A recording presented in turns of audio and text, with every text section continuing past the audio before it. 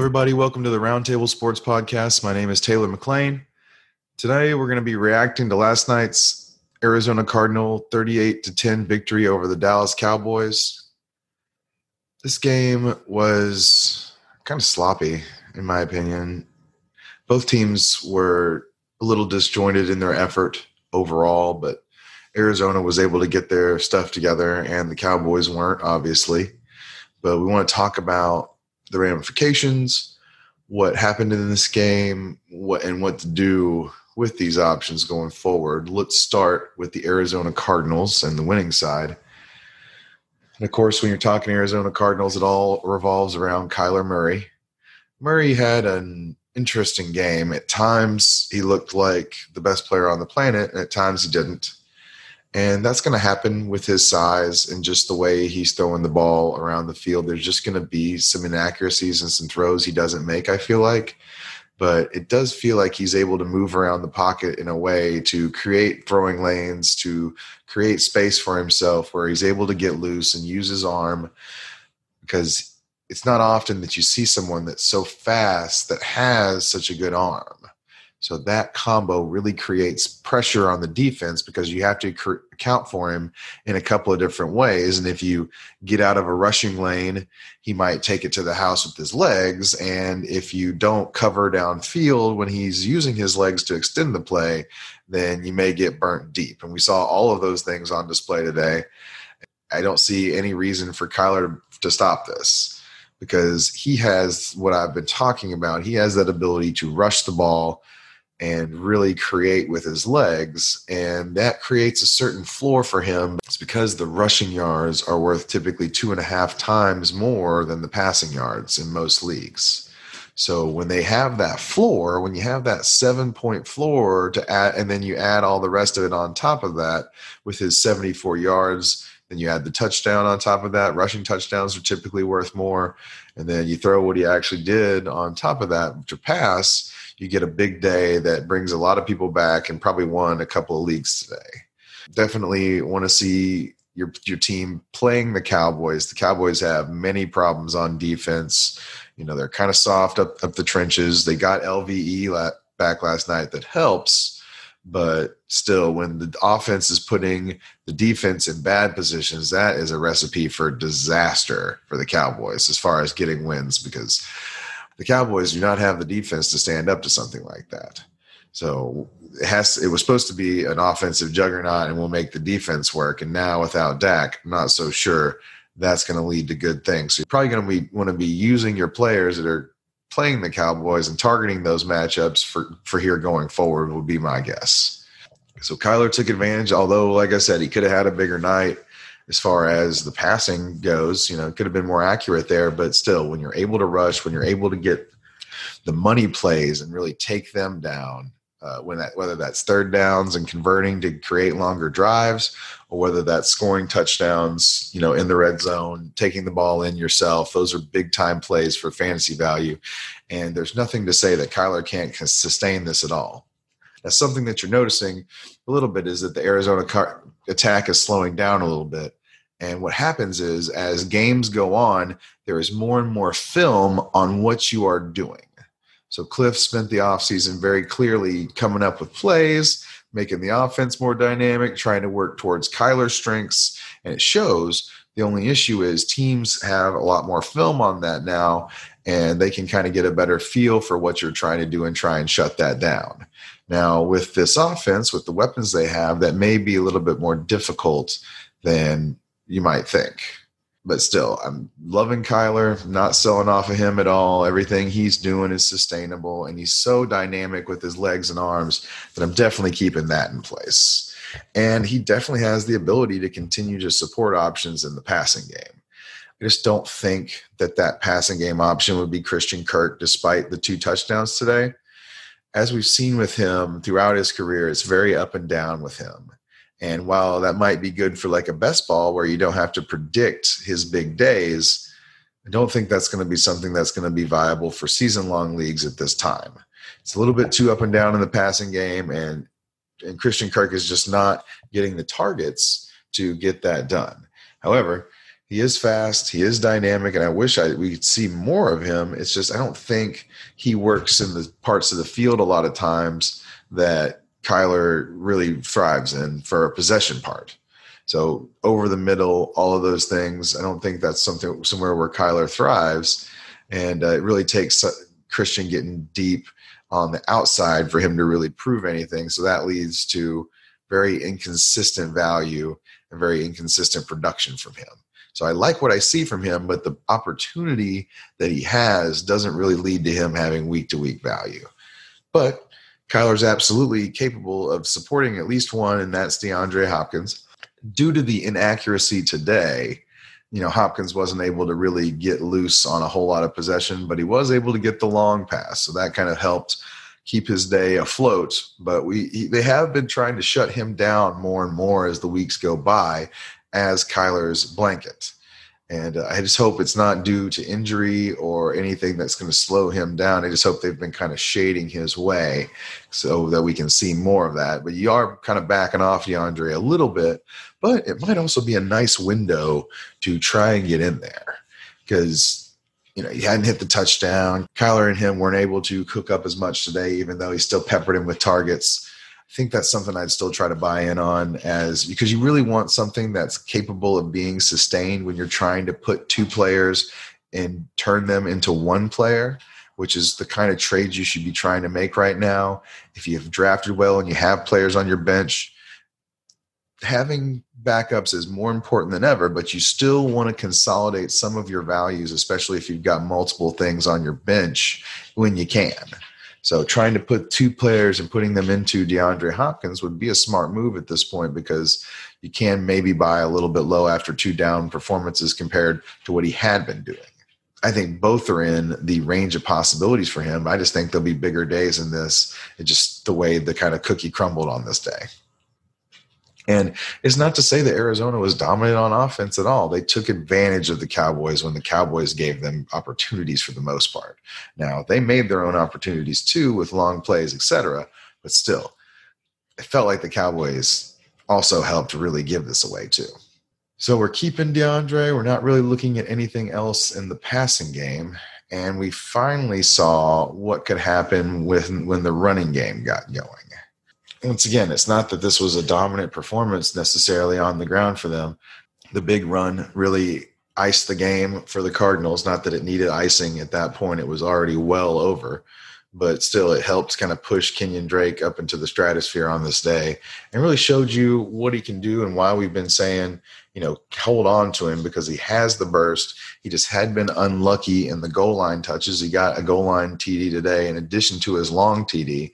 He'd just been unlucky. Some of those touches had gone to Chase Edmonds because Chase Edmonds is quite explosive.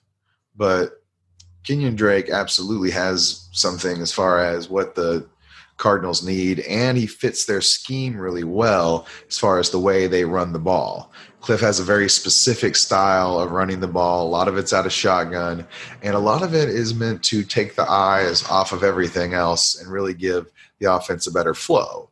You can't pass the ball every time. You want to make sure that they respect the run. You want to have a runner that's capable of running through the type of holes that your offensive line and their scheme creates. And that was the reason that they put the transition tag on them, because they wanted to see it again as far as was he the right fit for Cliff's scheme. And I can tell you that he is. It's just been an unlucky situation. Kyler's taken a bunch of the touchdowns in, and there'll be a lot more times where he gives it to Kenyan and Kenyan makes the touchdown. I think that would be something I'd be looking to try and get in on. It's just unfortunate now that the window's probably closed that people see what he can do. But if you've been buying low for the first 5 weeks on Kenyan as discussed, then you're probably going to end up being pretty happy with that.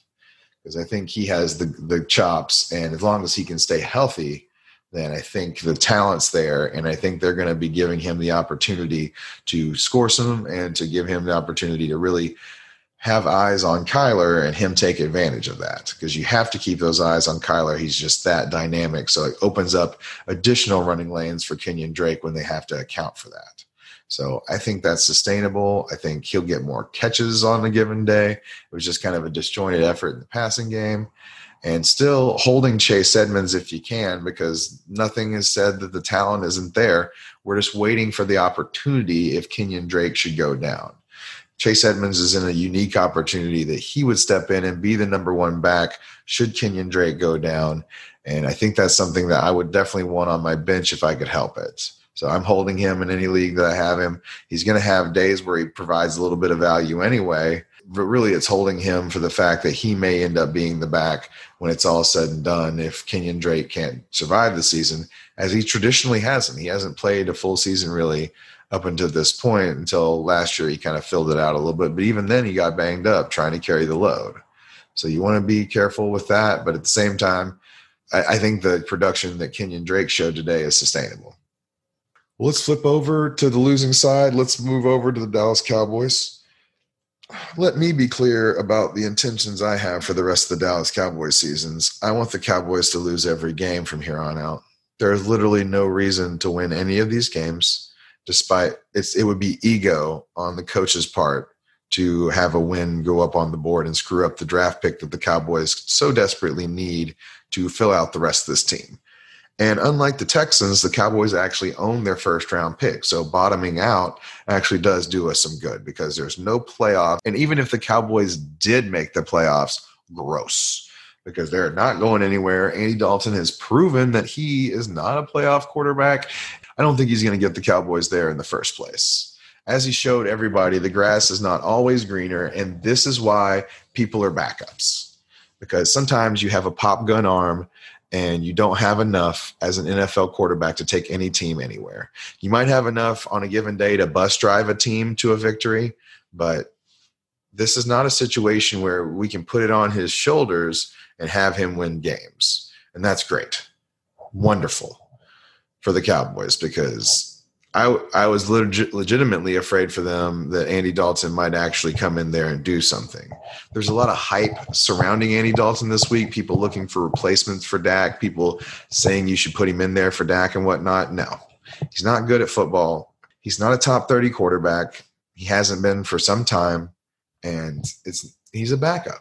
He's a backup for a reason. He was going to be fine to get the Cowboys through one or two games. But putting the offense on his shoulders in the same way we were about to do to Dak is not feasible. And it's not sustainable. And it's not going to be something to look for in fantasy. And the real question is, how is it going to affect the options of the offense overall? Now, I could see the Cowboys offense having way more productive days than this. There was, fumbles and the interception and the like, and especially the fumbles weren't Andy's fault. So got to look at the team as a whole. And like I said, bottoming out's what I want anyway. So I'm signing up right now for all of these things. But from a fantasy perspective, there's a lot of fantasy goodness on this team. It's just how much can Andy Dalton produce for them? And I think it's enough, because there's probably going to be enough garbage time like today that he'll be able to throw into to get the receivers their due and the like. But I think it's a downgrade for everybody, big time. I mean, you're having trouble trusting Amari as a wide receiver too at this point. CD Lamb's probably downgraded a bit too, even though he looks fine. It's not a talent thing for anybody on the Cowboys at this point. It's an opportunity thing. The opportunity went from historic offense to crappy offense. And I don't know if this makes sense to everybody, but crappy offense leads to crappier production overall, even though there's more garbage time, etc. That's the only thing this offense has going for it, is that the Cowboys defense is also terrible. So there will be times where they have to press and push the ball down the field. The question is, will they be able to? And that's in a good amount of question at this point, because Andy's going to have trouble sustaining drives. And especially with the line being so downtrodden, losing both of the tackles and now losing Zach Martin, essentially we have all of our backups in there. I mean, even Joe Looney's not in there, so we've got Biotish, but at least Biotish has something. He will be the starter next year at center. So that's great. We figured out that we got a good fourth-round pick and we'll have a cheap center. Wonderful. The rest of it, let's evaluate. Hey, we know Terrence Steele isn't ready for the right side. Hey, Brandon Knight is definitely a swing tackle, not a starting tackle. Hey, we really need to make sure we have all our backup, like our swing tackle, not be hurt so that we're not starting people like this. That was the purpose of having Cameron Irving, and that hasn't worked out at all either.